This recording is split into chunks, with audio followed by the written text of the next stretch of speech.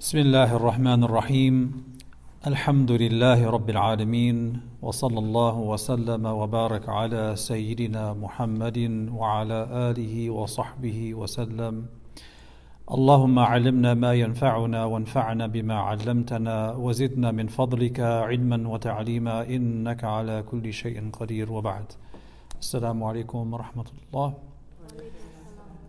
Alhamdulillah, we're now on page 74. So we're making some progress here.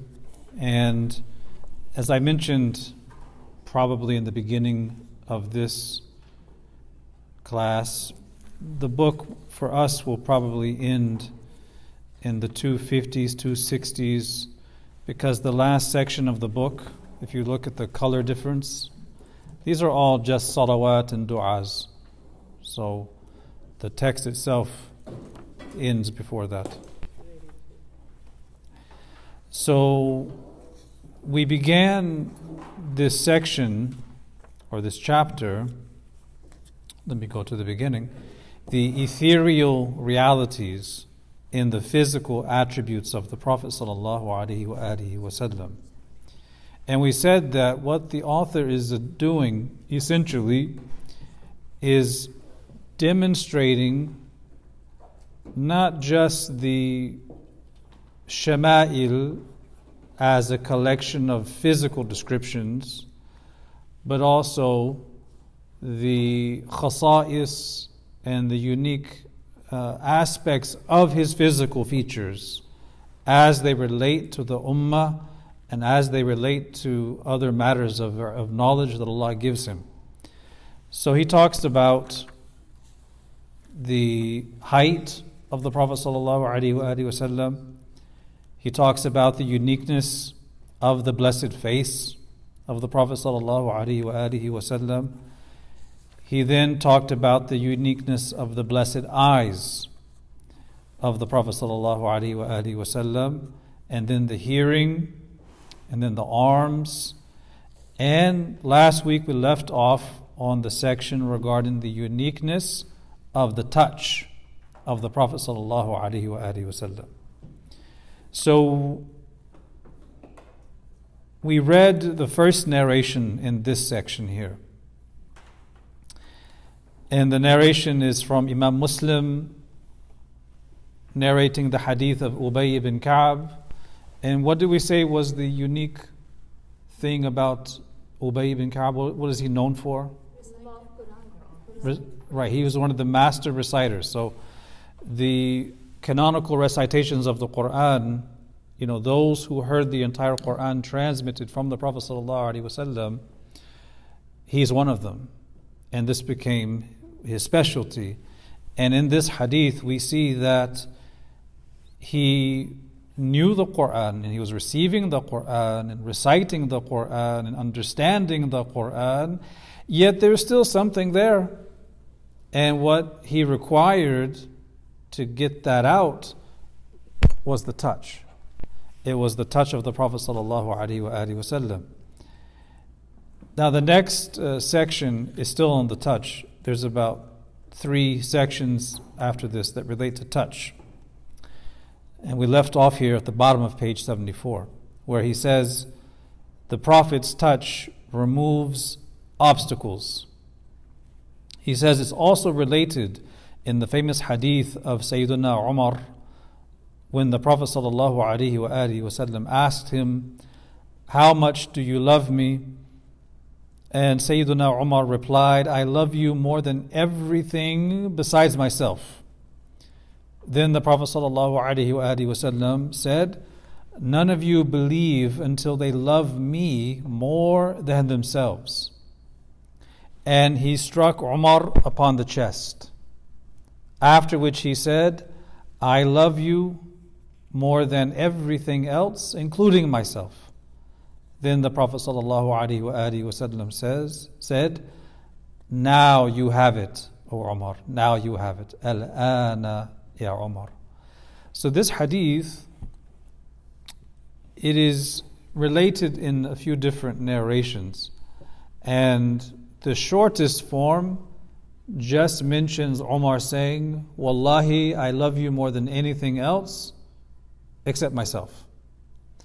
To which the Prophet ﷺ said, no one will have complete faith until they love me more than everything else, including themselves. And then this shorter narration says that some moments elapsed, what you would call in English a pregnant pause. And after that, Umar says, well, now I love you more than anything else. And the Prophet ﷺ says, Al-ana ya Umar, now.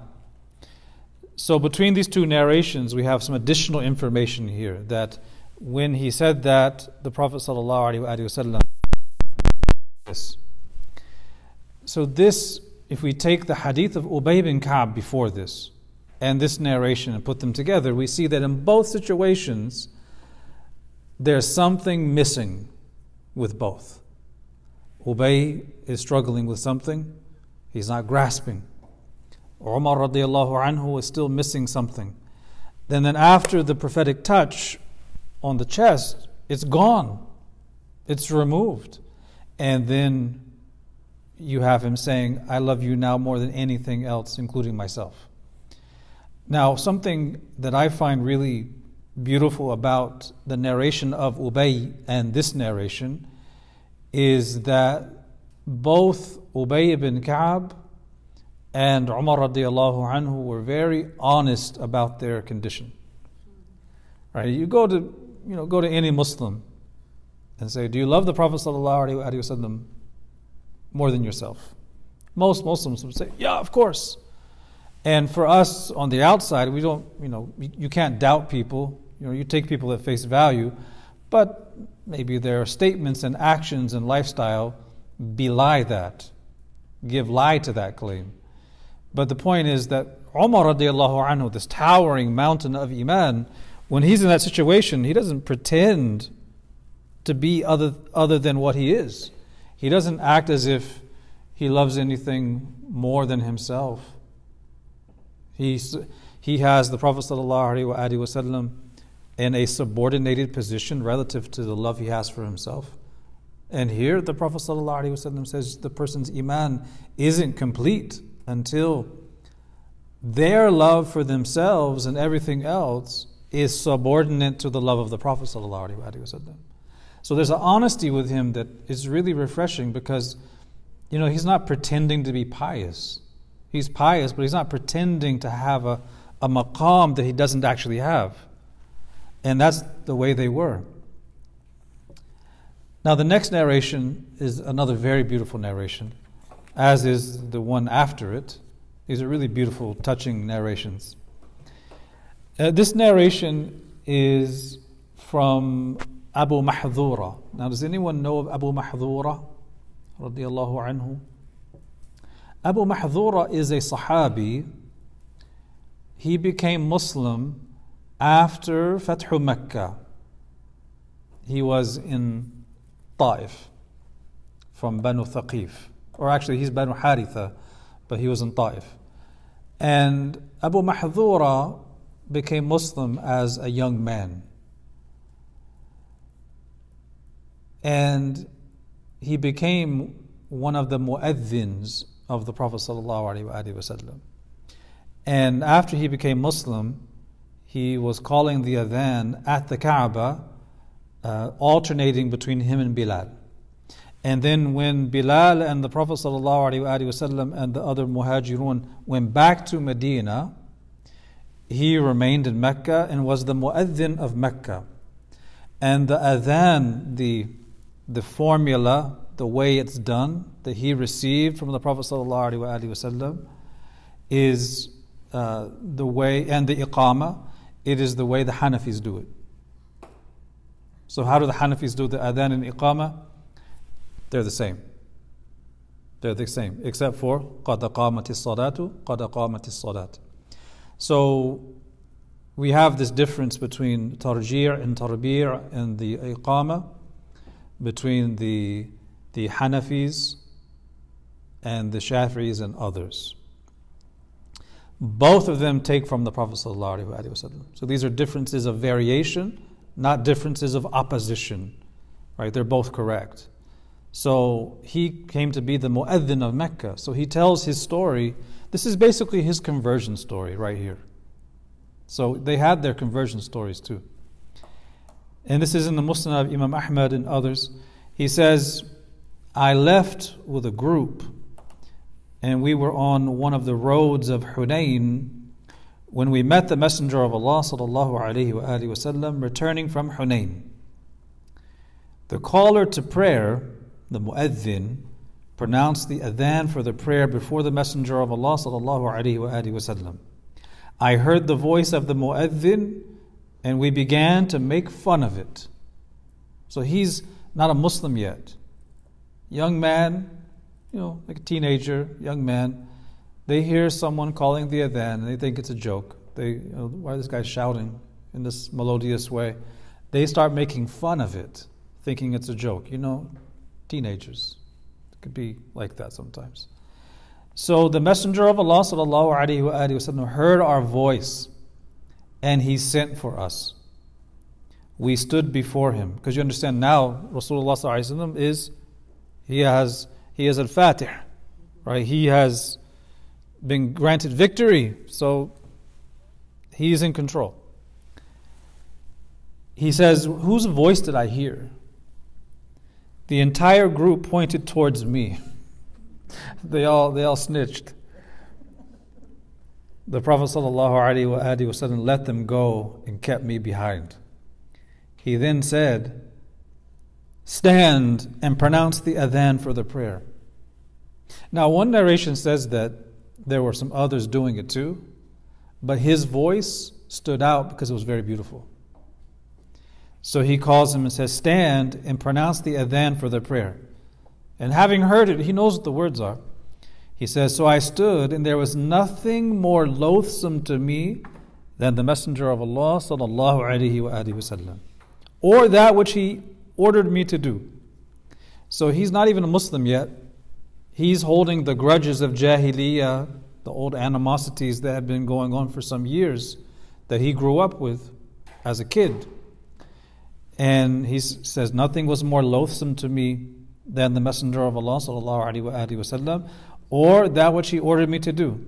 But what's he going to do? I stood before the Messenger of Allah sallallahu alaihi wasallam, and he recited the adhan to me himself and said, Allahu Akbar, until the end. So he transmitted the adhan as well. He then called me after I had finished the adhan and gave me a purse, like a little pouch, with some silver in it. He placed his hand upon my forelock. The forelock is here. So this is a young man. He's probably got a lot more hair than I do. And he puts his hand here like this. It's like on the side, on the forelock. He puts his hand on my forelock and wiped my face twice and my hands twice. So he puts it there, presumably a dua, and then he wipes his face and then wipes his hands like this. He says, the hands of the Messenger of Allah sallallahu alaihi wasallam reach my navel. So he's passing the hands, like he puts them here, wipes the face, wipes his hands, does like this. When people make dua and they wipe all over? He says, when he reached the navel, he said, may Allah bless you. This is someone who was laughing at the adhan. He says, may Allah bless you. And then what does he say? He says, I said, Ya Rasulullah, O Messenger of Allah, order me to pronounce the adhan in Mecca. So he became Muslim in this moment. This is kind of an abbreviated narration. Like he converts here in this incident.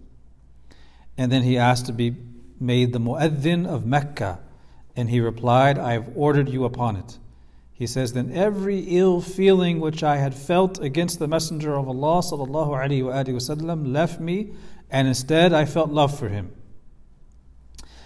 The other narration of this hadith mentions another fact in the Musnad from which this narration is drawn. It doesn't mention it, but the other narration mentions something else.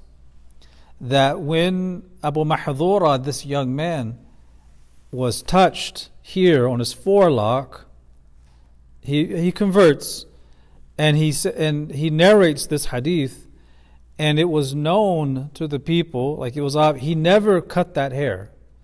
The rest of the hair he would cut, but the hair that was touched by the hand, he just let it grow. He never cut it. He just wound it up like this.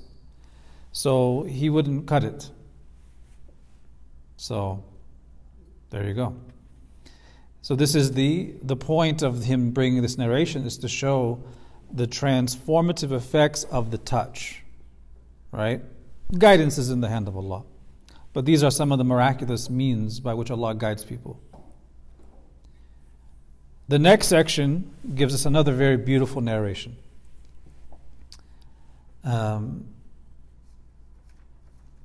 Actually, going back, Abu Mahdura was actually Banu Thaqif. I got it wrong, because he's from Taif. I was thinking otherwise. He's from Banu Thaqif. Yeah, Banu Thaqif, the people of Taif. Yeah. The next narration is recorded by Imam Abu Nu'aym al-Asfahani in Dala'il al-Nubuwa, as well as by Ibn Mandah, and it's from Ibn Umar radiallahu anhu. Now the Shaykh titles this section, "The Prophet's Touch Removes Hypocrisy, Nifaq." Ibn Umar related, "We were with the Prophet sallallahu alaihi wasallam when Harmala ibn Zayd came and sat before the Messenger of Allah sallallahu alaihi wasallam." Harmala ibn Zayd is from Banu Haritha, Banu al-Haritha. And he says, so he's from the Ansar. But as you see in this narration, he considered himself to be among the Munafiqun, but came to his senses. So we group him among the Ansar, but in that moment, he was in that third category. Not the Muhajirun, not the Ansar, but the Munafiqun. He sat and said, "Ya Rasulullah, my faith is here," and he points to his tongue. "And Nifaq is here," and he points to his breast. "And I only remember Allah a little," because this is how Allah Ta'ala describes the Munafiqun. وَلَا يَذْكُرُونَ اللَّهَ إِلَّا قَلِيلًا. He says the Prophet ﷺ remained silent. And Harmala repeated this statement. The Prophet ﷺ then took the end of Harmala's tongue and said, "O Allah, grant him a truthful tongue. Allahumma ij'al lahu lisanan sadiqan wa qalban shakiran." A truthful tongue and a grateful heart, and grant him love for me and love for those who love me, and turn his affair to good. So it says here, grabs the end of his tongue. You can really picture it, like literally putting the finger there and taking it and making dua. This is what he did. Harmala then says, "Ya Rasulullah, I have brothers who are also munafiqun, and I was their leader. Should I not guide them to you?" The Prophet ﷺ said, "Whoever comes to us as you have, then we seek forgiveness for them as we sought forgiveness for you. Whoever continues with his sin, then Allah has more right to them, and we do not tear off the veil from anyone." So if Allah has disclosed to the Prophet ﷺ the identity of those particular munafiqun and their states, as long as it's hidden, it remains hidden. And he discloses those names only to select few. So here you have a very interesting case, because people tend to think of the munafiqun as a monolithic whole, right? Because Allah describes them in certain ways, as if they're all just arch enemies of Islam, concealing kufr and manifesting Islam and plotting to bring down the Prophet ﷺ. And the reality is, there were munafiqun who were like that, and then there were those who were wishy-washy. There were those who just had very weak faith, who listened to them and took what they said at face value without understanding. So he wasn't of those who were plotting the demise of the Prophet ﷺ. But he was among those who didn't really have strong faith and who were lending an ear to the chief munafiqun, and he realized that, and Iman took root there, but he felt that it was just on the tongue and not penetrating to the heart. But he had enough awareness of that in himself to go and seek a remedy from the Prophet ﷺ. And we read this hadith and how the touch of the Prophet ﷺ and his dua was a means of him having that nifaq removed. And this is why so many of the ulama say that the key to getting rid of nifaq and being distant from nifaq is to have a very strong attachment to Rasulullah ﷺ. Because munafiqun don't have an actual strong relationship or connection or any kind of devotion to the person of the Prophet ﷺ and drawing guidance from him and having love for him in a deep way. They don't. They find fault. They minimize, right? And, the Quran describes different types of people. The Quran describes the hardcore munafiqun who are fi dark al-asfari min an-nar, who are in the lowest parts of the hellfire. Allah Ta'ala also describes al-murjifun min ahl al-Madina, those who are basically rabble-rousers and just up to no good, and they're not fully committed to nifaq, but they're also very weak. And then Allah describes وَفِيكُمْ سَمَّعُونَ لَهُمْ. There are those among you who lend them an ear. And Allah doesn't mention names. He just mentions among you. وَفِيكُمْ سَمَّعُونَ لَهُمْ. There are people among you who lend them an ear because they talk in a very captivating way. Right? وَإِذَا رَأَيْتَهُمْ تُعْجِبُكَ أَجْسَامُهُمْ وَإِنْ يَقُولُوا تَسْمَعْ لِقَوْلِهِمْ كَأَنَّهُمْ خُشُبٌ مُسَنَّدَةٌ. Right? If you see them, you're amazed by their appearance, and when they speak, you listen attentively to what they say, but they're like wood that is propped up. So you have this in the society. And those who Allah saved, right? How did Allah save them? They go to the Messenger of Allah sallallahu alaihi wasallam, because in Surah Munafiqun, Allah says it directly. Because the hypocrites do the opposite of this, right? Allah Ta'ala says that if it is said to them, to the munafiqun, ta'alaw yastaghfir lakum Rasulullah, go and seek forgiveness and have the Messenger of Allah sallallahu alaihi wasallam seek forgiveness for you, have him make dua for you. What do? لَوَّ رُؤُوسَهُمْ وَرَأَيْتَهُمْ يَصُدُّونَ وَهُمْ مُسْتَكْبِرُونَ. They turn away, they lift their heads in arrogance, and you see them acting proudly and arrogantly. They turn away. So those who don't have nifaq, if it's said to them, go to the Messenger sallallahu alaihi wasallam, so he can seek forgiveness, ask Allah to forgive you, they go. So here you have Hurmala bin Zayd going and seeking something. So he's not really a munafiq, but he was caught up in that environment with those people. Yeah. All right. Now we come to a new topic. And this is the topic of the shadow of the Prophet ﷺ. This is actually a very long topic. We could do a class on this issue for many hours, days in fact.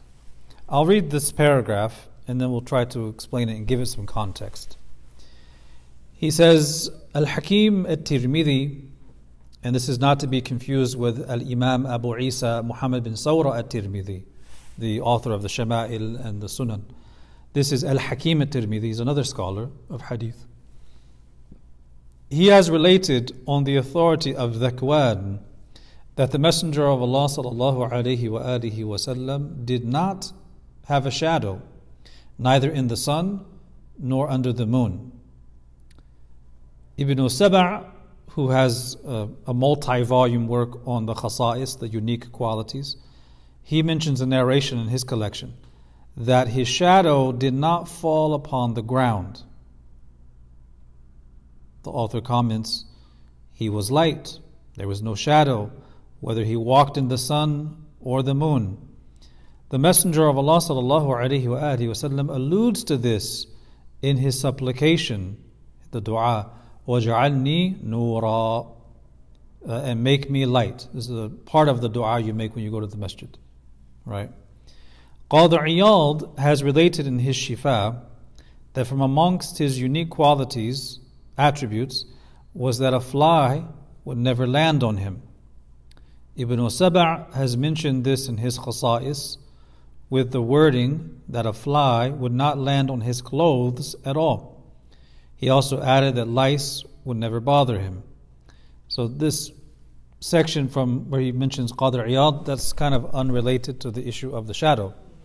How many of you grew up hearing that the Prophet ﷺ did not have a shadow? Probably all of you, right? So I think we touched on it earlier on when we began the book. When we talk about hadith narrations, there are narrations, hadith narrations that relate to halal and haram, legal rulings, ahkam. There are hadith that relate to aqaid, core Islamic beliefs. And then there are hadith that relate to virtues, fada'il, manaqib, merits, virtuous actions, right? Now you find that historically, classically, the hadith scholars were very strict and stringent when it came to the authentication of hadith pertaining to halal and haram and ahkam and beliefs, core beliefs. They're very stringent. But when it came to hadith on virtues and merits and virtuous deeds, they were more lenient in narrating them. They're more lenient because those things don't pertain to halal and haram or core aqidah. They're virtues that are generally understood and accepted. Virtuous actions that are already praiseworthy from other texts.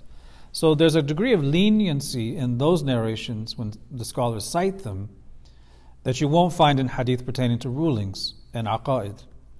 So when we read these narrations, they are found in virtually every classical book that goes into detail about the qualities of the Prophet ﷺ. Now, when we go to the actual chains of those narrations, when we collect all of the hadith that mention the Prophet ﷺ not having a shadow, from the standpoint of the hadith sciences, when we look at the asanid, the chains of narration, narrating those texts, all of those chains have certain degrees of weakness in them. But just because they're weak, it doesn't mean they're false. It just means that there's some weakness in them. It's not something that pertains to halal and haram or core aqaid. So if a person accepts them, that's fine. If they don't accept them, because the hadith are weak, that's also fine. As long as it's done with adab, as long as it's done with respect. If a person says, well, those narrations, the chains are weak, so I'm not obliged to believe that he didn't have a shadow. That's fine. That's fine. What one is not allowed to do is to attack those narrations and denigrate them and use a language that goes from negating the authenticity to actual disrespect of the Prophet ﷺ. So I want to tell you all a story. And this story is related by Sheikh Muhammad bin Alawi al-Maliki rahimahullah. We talked about him a few weeks ago. The author of Mafahim Yajibu an Tasahhah, notions that must be corrected. So he was a teacher in the Haram al-Makki in the 70s and 80s. And he was telling the story about an individual. I'm not going to give this person's name, but he was known at the time, somewhat well known at the time. And I'll keep his country of origin a secret as well. I'll keep that confidential. Anyhow, this person was a very, I think the best word to describe him is that he was a very low life kind of person. That's the best term I can think of. And I'm being polite there. Meaning he had a very strong sectarian agenda, and he had a very loose tongue with people. He would say things about Allah and the Messenger sallallahu alaihi wasallam and the ulama from the early generations until now, things that are just very ugly, right? So Sheikh Muhammad bin Alawi al-Maliki, he tells the story. He says, this person who was known at the time, he was giving a class, and I don't know why this person did it, but the Arabic book market is kind of weird. People take books that are in manuscript form in the universities and libraries, and they type them out and add footnotes and publish them. It's a way of making money, right? This is a critical edition of a book that was before this. It was either just in manuscript form, or it was very hard to get, and it was just lithograph form. The Tariq al-Hajari. So this person did a critical edition, typing out the manuscript of Imam al-Suyuti's al-Khasa'is al-Kubra. Imam al-Suyuti's work on the unique qualities of the Prophet sallallahu alaihi wasallam. So this person gets to the section about the shadow, the narrations that Imam Suyuti also presents, which say that the Prophet ﷺ did not have a shadow. And he makes, obviously he weakens the narrations, right, because he believes they're weak. Fair enough. But he doesn't stop there. He begins to speak insolently and disrespectfully about the Prophet ﷺ in order to disprove those hadith. And I almost don't want to quote what he said. I don't want to quote what he said. I just want to allude to it. I'll allude to it by saying, if you go outside and you cast a shadow, you see everything. Your clothes are on you, so they cast a shadow. The clothes are other than you. So this person is saying that if he had no shadow, that would imply that he's not wearing clothes, because the clothes are other than him and they would have to cast a shadow. But he uses very disrespectful language, very rude. And subhanAllah, it wasn't very long after this that as he was going about his business in the city where he lived, these trams, they're like trains, but they're on tracks going through the city. He's waiting for a tram, and he was close to it, and one is going by, and it catches onto his garment, and it pulls him down, and he gets crushed, and it rips open all of his clothes, and he was stark naked and dead. This is the story of Sheikh Muhammad bin Alawi al-Maliki about that person. And he said at the end of the story, he said, listen, it's one thing to critique a narration from a hadithi standpoint.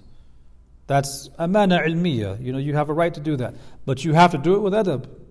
You can't negate something and then start going to ugly language like that. It's unbecoming. So, this narration that he cites here, he only cites this one. There's several others that mentions the negation of dhil, of shadow. Even if you weaken the hadith, it doesn't really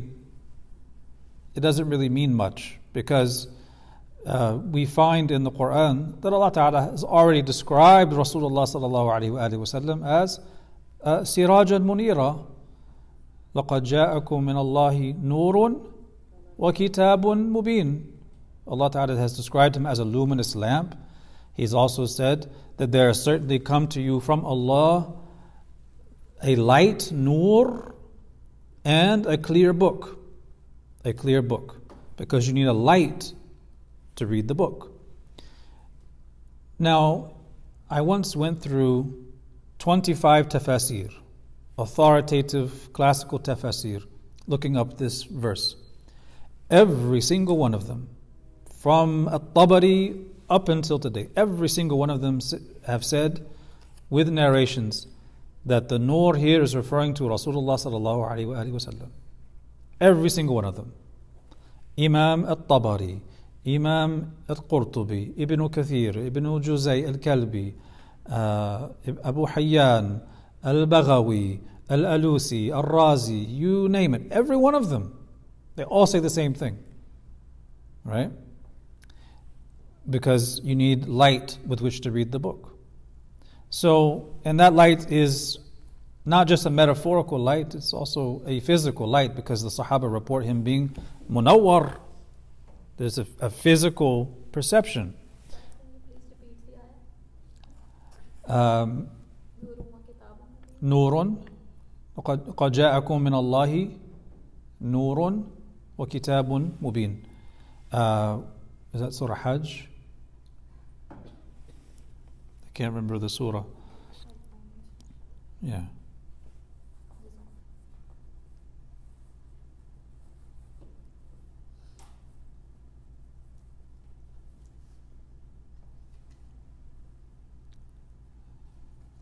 Sorry, it's Surah Ma'idah, I think. No.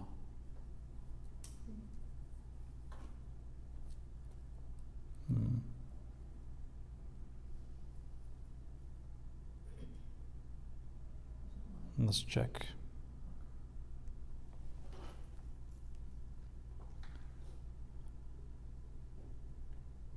أيوة Surah Ma'idah, yeah. Surah Ma'idah 15. يا أهل الكتاب قد جاءكم رسولنا يبين لكم كثيرا مما كنتم تخفون من الكتاب ويعفو عن كثير قد جاءكم من الله نور وكتاب مبين. Yeah, Surah Ma'idah. So there's no issue with that. And he mentions it here as well. We have the dua of the Prophet ﷺ, where he would make the dua going to the masjid. O Allah, place in front of me light, and behind me light, and to the left of me light, to the right of me light, the right of me light, put place with my eyes light, and at the end he says, وَجَعَلْنِي نُورًا, make me light. So, you have a book here, written by Sheikh Jibril Haddad, who's a brilliant researcher and scholar, and it's all collecting the narrations from the tafasir and the ahadith and the athar of the Sahaba and the poetry, even the poetry before Nubuwah from Abdul Muttalib, or for Abu Talib rather, mentioning this light, this notion of light, and it's very detailed. So you could go through it. It's not a controversial issue. Huwa Bashar sallallahu alaihi wasallam, but he's described as munawwar, very clear. And so after that, he mentions this passage from Qadi Iyad. Now later, he's going to summarize some of those points that the scholars mentioned, where they put them all on a list. So we'll come back to that later, inshaAllah ta'ala. So we've discussed the height, the eyesight, the hearing, the arms, the sight, hearing, yeah, the touch, and now the lack of a shadow. Now we talk about the noble blood of the Prophet sallallahu alaihi wasallam. The noble blood. He says, Bazar, Abu Ya'la, Al-Tabarani, Al-Hakim, and Al-Bayhaqi all relate on the authority of Abdullah ibn Zubayr radiyallahu anhu that he went to the Prophet sallallahu alaihi wasallam while he was being cupped. You know hijama? Right. When he was finished, he said, O Abdullah, take this blood and pour it out somewhere where no one will see you.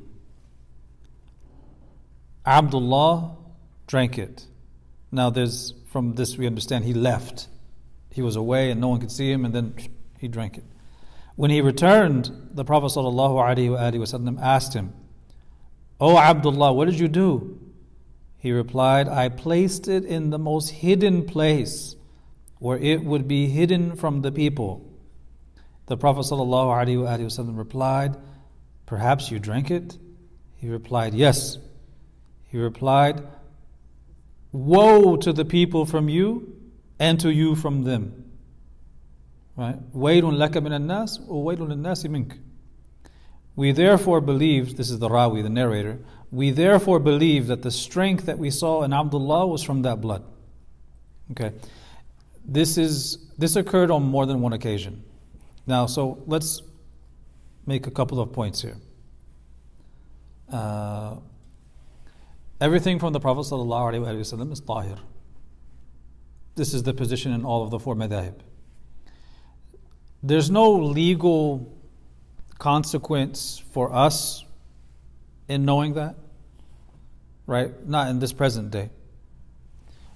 But they still mention it in the books of fiqh, in the Kitab al-Tahara, in the four madhahib, in the mutawwalat, the longer books, they mention وَفَضَلَاتُهُ صَلَى اللَّهُ عَلَيْهِ وَسَلَّمَ كُلُّهَا طَاهِرَةٌ. They'll say things like that the things that emit from him or come from him are all ritually pure. They're not, it's not considered najasa, right? That's point number one. Point number two, the blood of the Prophet ﷺ that was removed by way of hijama was not dirty blood. It was a medical procedure. He established it as a practice for the community. He's establishing a precedent. But it's not, we would say it's dirty blood. That's point number two.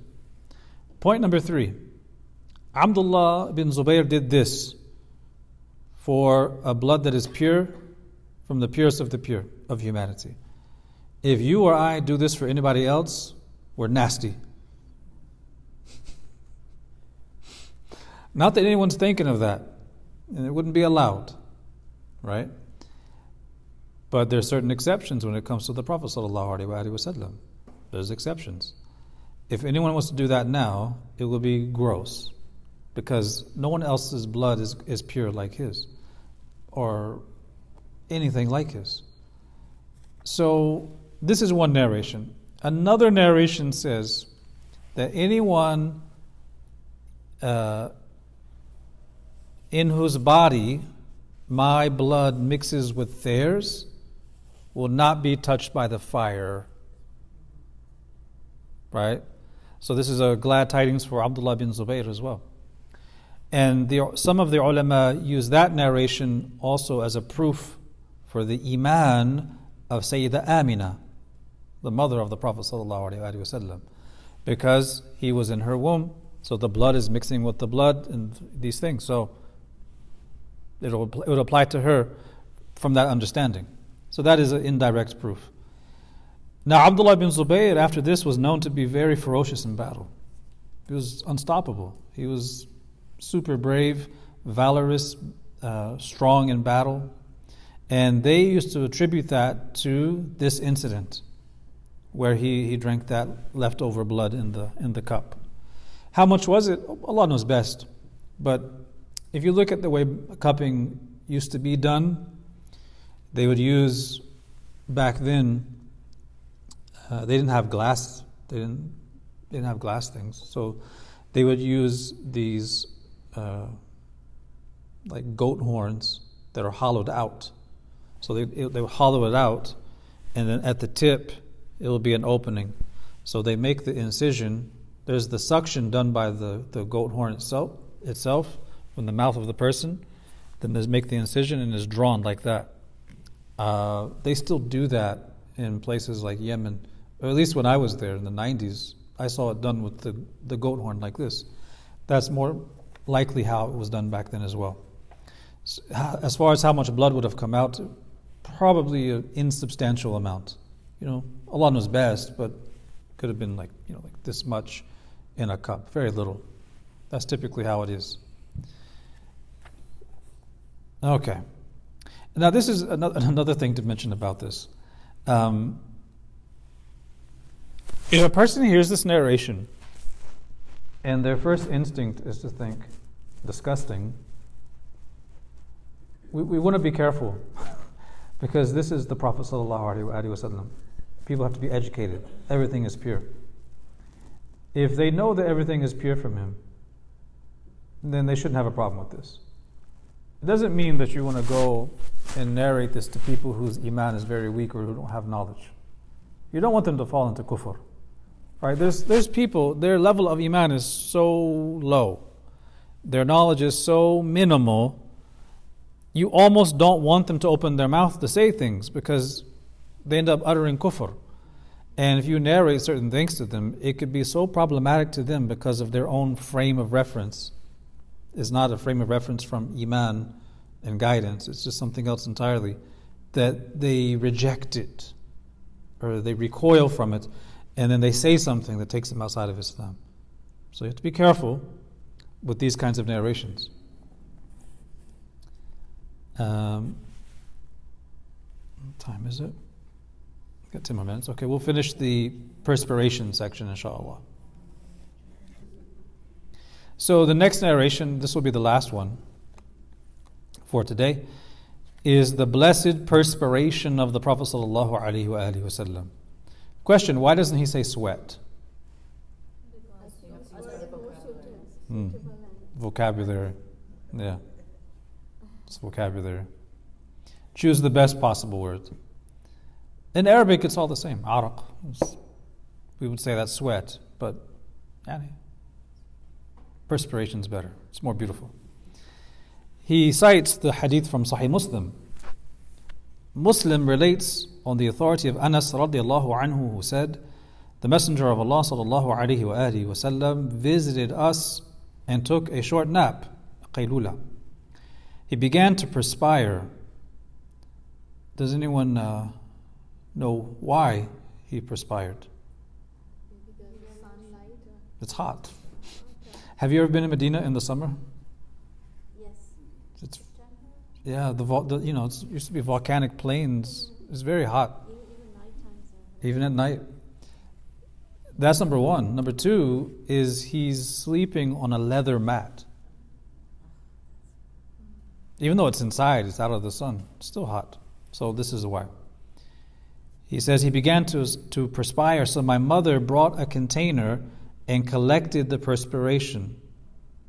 How is that possible? It's because it was a leather mat.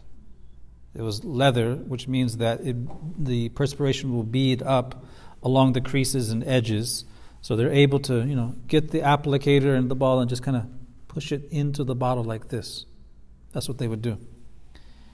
And when the Messenger of Allah sallallahu alaihi wasallam woke up, he said, Ya Sulaym, the mother of Anas, what is this that you're doing? She replied, we use your perspiration as our perfume, and it is the most fragrant of perfumes. So they would mix it with their perfumes and make it more fragrant. The Prophet sallallahu alaihi wasallam would visit Sulaym and take a nap at her house. So a mat was laid out for him, upon which he would sleep. He would perspire a lot, so she would collect his perspiration, add it in the perfume, and in containers. He, sallallahu alaihi wasallam, would ask, Ya Sulaym, what is this? She would reply, I mixed your perspiration with my perfume. Same narration.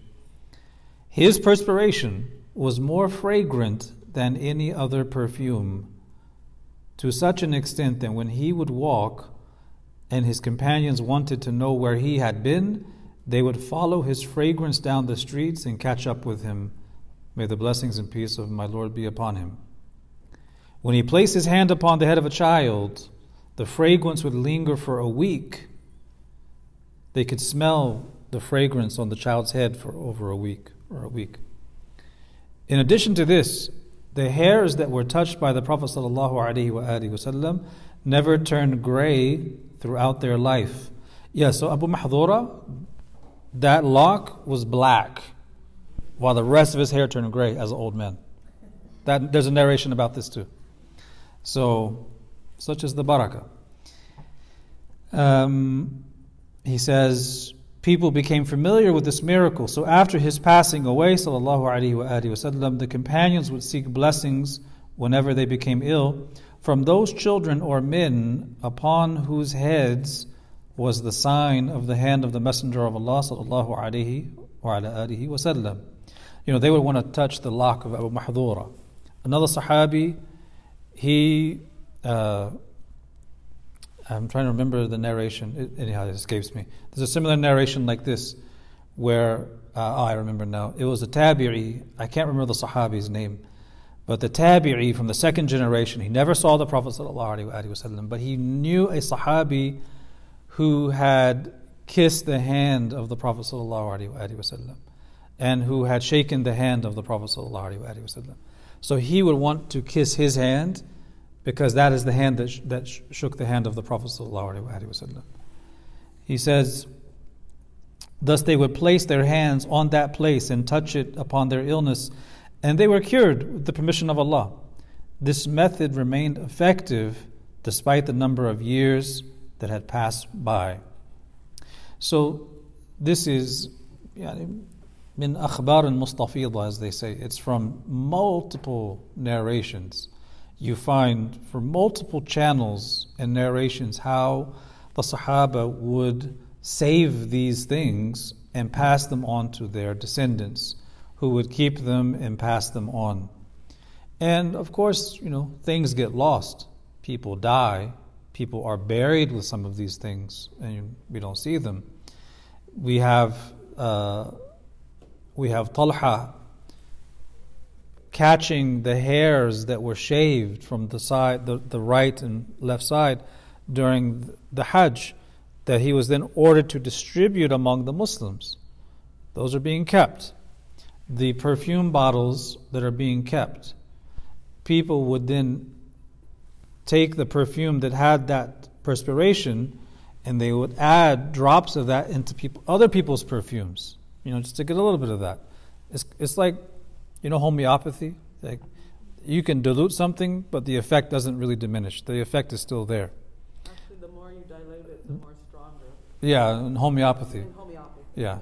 And there's a narration in which a man came and embraced Islam, and he was from a faraway place, I think the Najd. And the Prophet ﷺ performed wudu and gave him that water in a container and told him to take it back and said to use this water, mix it with your water, and when you run out, add more water to it. So there's that understanding that if you're adding more water to it, or if you add perfume to something that had that, it's not diminishing it in reality. It's just stretching it out more and more and more. So these are, mashallah, beautiful narrations, all showing just the uniqueness of what Allah gave His beloved sallallahu alaihi wasallam. It's all from Allah Ta'ala. And there's a footnote I was going to read maybe next time when we go to the next section, bi'idhnillahi ta'ala, on a question that had me wondering for a while. And that is, there are so many narrations about the Prophet ﷺ wearing perfume. He would wear atar when going out. So the question that came to my mind when I was translating the Shama'il and doing the commentary, the question that came to my mind early on was, if his perspiration is a better scent than these perfumes, why would he wear the perfumes?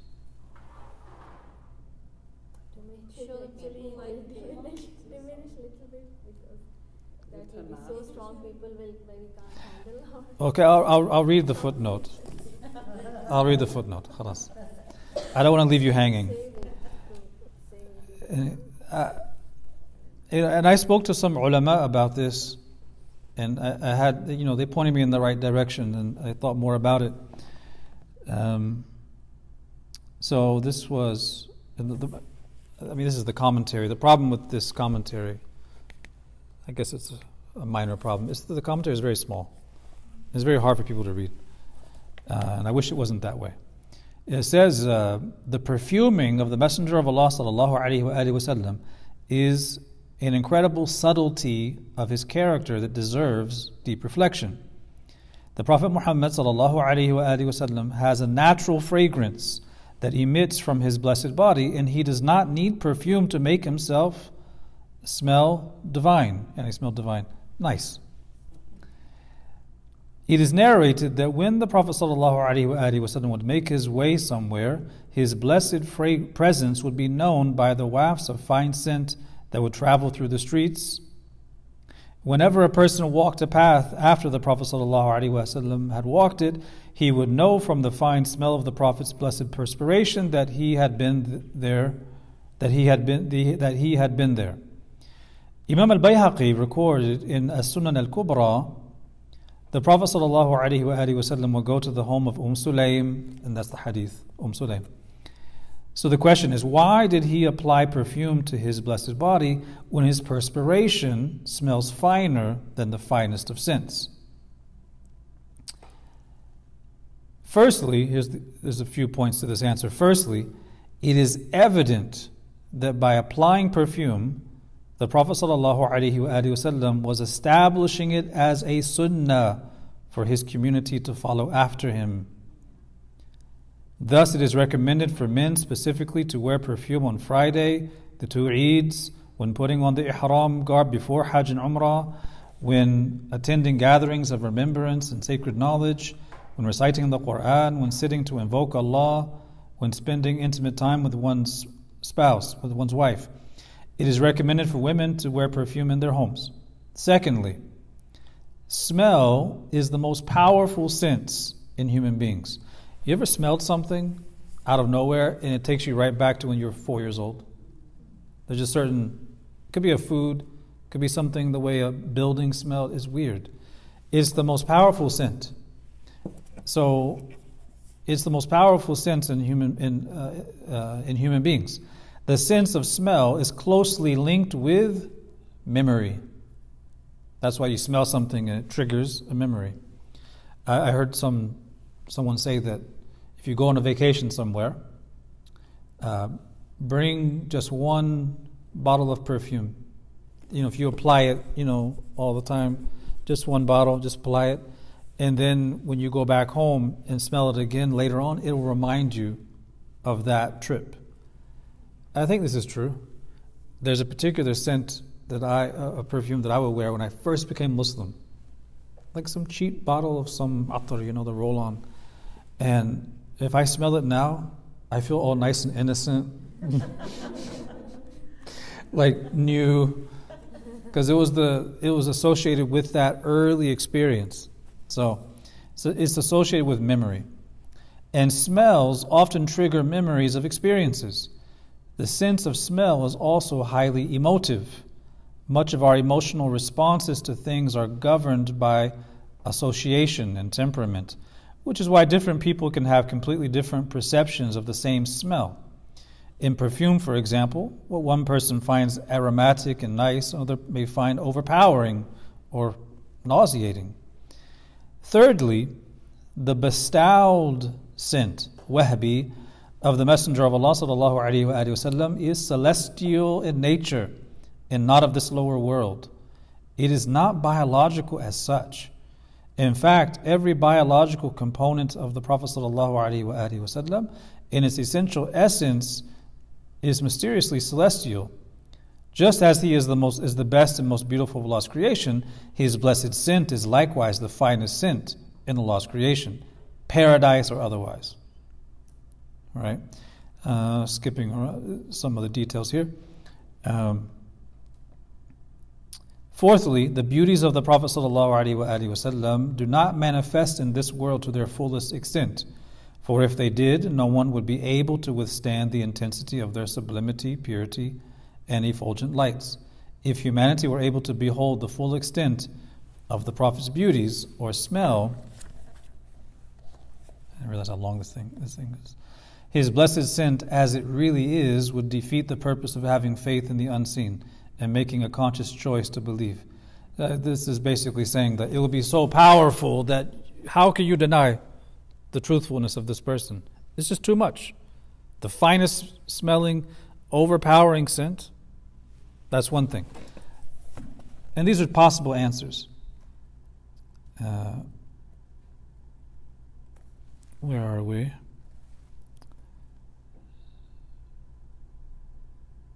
Here's the answer that I like the most. By wearing perfume, though inferior to his natural scent, the Prophet ﷺ facilitated access for those who were to come after him. There is no worldly scent to which his natural scent can be compared. So if he did not apply worldly scent, how would the companions have been able to describe his scent and relate it to us? Even though mixed with scents of this world, the most they could say was that his blessed scent was finer than musk and ambergris. So the idea is, he wears scent to establish it as a sunnah, but also it's a means of having some access. Like we're not around to smell his actual scent as it was, but we do know that he wore musk. We do know that he wore these scents, and that when we use them or smell them, it gives us some approximation of what he would have smelled like. So that's assisting us in having some familiarity with something that we wouldn't be familiar with otherwise because of the separation of time. So those are just different answers, and these are all possible answers. These are just reflections on possible reasons, and Allah Ta'ala knows best ultimately. Wallahu wa rasuluhu a'lam. Yes. Salaim, she was the aunt of the Prophet ﷺ through someone. Ruda'a. Yeah. No, I just remember learning years ago from a sheikh, because somebody questioned why would the Prophet ﷺ be alone with her. And one of the shaykh were talking about the fact that in some books it's very dangerous, because they would say stuff like, oh, well, it's the Prophet ﷺ, so it's an exception to the rule.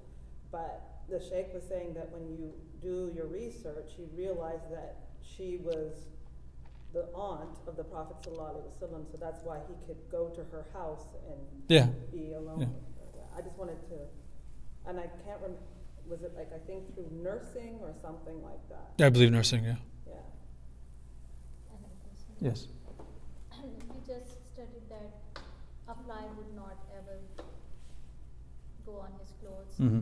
So I was thinking, how could Abu Jahl manage to put dirty, ugly entrails on him? Yeah, so it's the fly is an insect, and the fly has its own little fly will. It decides to fly here, and then flies away. To go there. So the fly is like any other creature, bird, beast of prey, beast of burden, predator, animal, in that they're living out their nature. So these creatures, they're not morally accountable, but they respond in a certain way to the most chosen of Allah's creation. Whereas human beings, we have the ability to choose right and wrong, to believe or disbelieve, to accept or reject. And Abu Jahl chose to reject, and he chose to disbelieve. And he's responsible for his actions. So the difference is that this is him doing it as an offensive action towards the Prophet ﷺ, causing him harm. Whereas the fly would never make such a choice, and out of honor and respect, this is what they say, they wouldn't get near him, right? Because their function they were not going to land on him out of respect for him. This is what they say.